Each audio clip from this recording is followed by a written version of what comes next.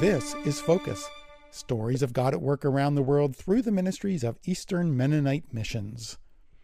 Candace Glenn is an EMM worker living in Phnom Penh, Cambodia. Candace helps to lead a dorm ministry, which provides housing for university students. Candace has two roommates, Theda and Len. She met Theda through Khmer language study, and Len, who used to live in the women's dorm.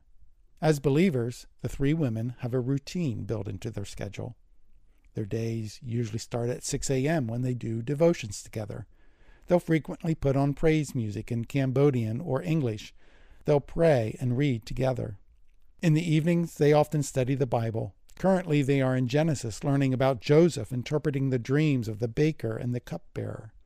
They are discovering that they learn better through stories rather than tackling a broad topic like forgiveness. The three women reach out to the people in their neighborhood. One relationship in particular is their connection with their neighbors and their daughter. The daughter comes to their house almost every day. It's almost like she lives there, and they are seeing growth in their relationship with the girl's parents.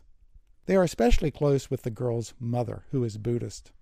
Her dad is Muslim, and the girl loves to look at Bible story books.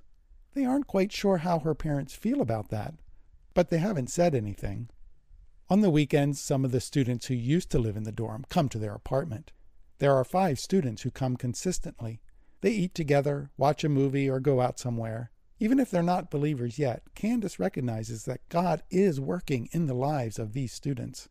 For many young Cambodians, Christianity is a foreigner's religion.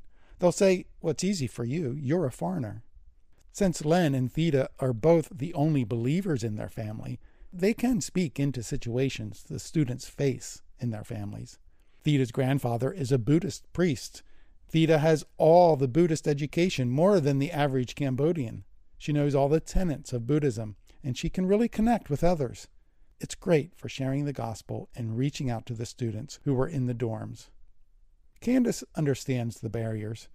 To be Khmer is to be Buddhist. If they give up on their faith, it can also be seen as forsaking their country or throwing away their family, not only now but in the next life, because there will not be anyone to pay merit or give sacrifice. It is rare for young Cambodians to fully embrace faith in Christ, yet Candace is encouraged in her interactions with the community. "I am very honored if someone will trust me," she says. "It takes a lot of time to open up and trust someone. Cambodians have no reason to trust me. And when they do trust me, it is a significant step in our relationship." Please pray with me for Candace, Theda, and Len as they continue to give witness to the way of Jesus in Phnom Penh. Well, finally, a short personal update. It's always a joy to share these stories with you every week, whether it's via radio or our podcast feed. However, for the next several months, you'll be hearing from some other EMM voices, as I'm going to be on sabbatical leave from August through November. So thank you for your continued engagement in EMM's ministries, especially as you listen to Focus. Thanks for listening. I'm Joe Hollinger for Eastern Mennonite Missions.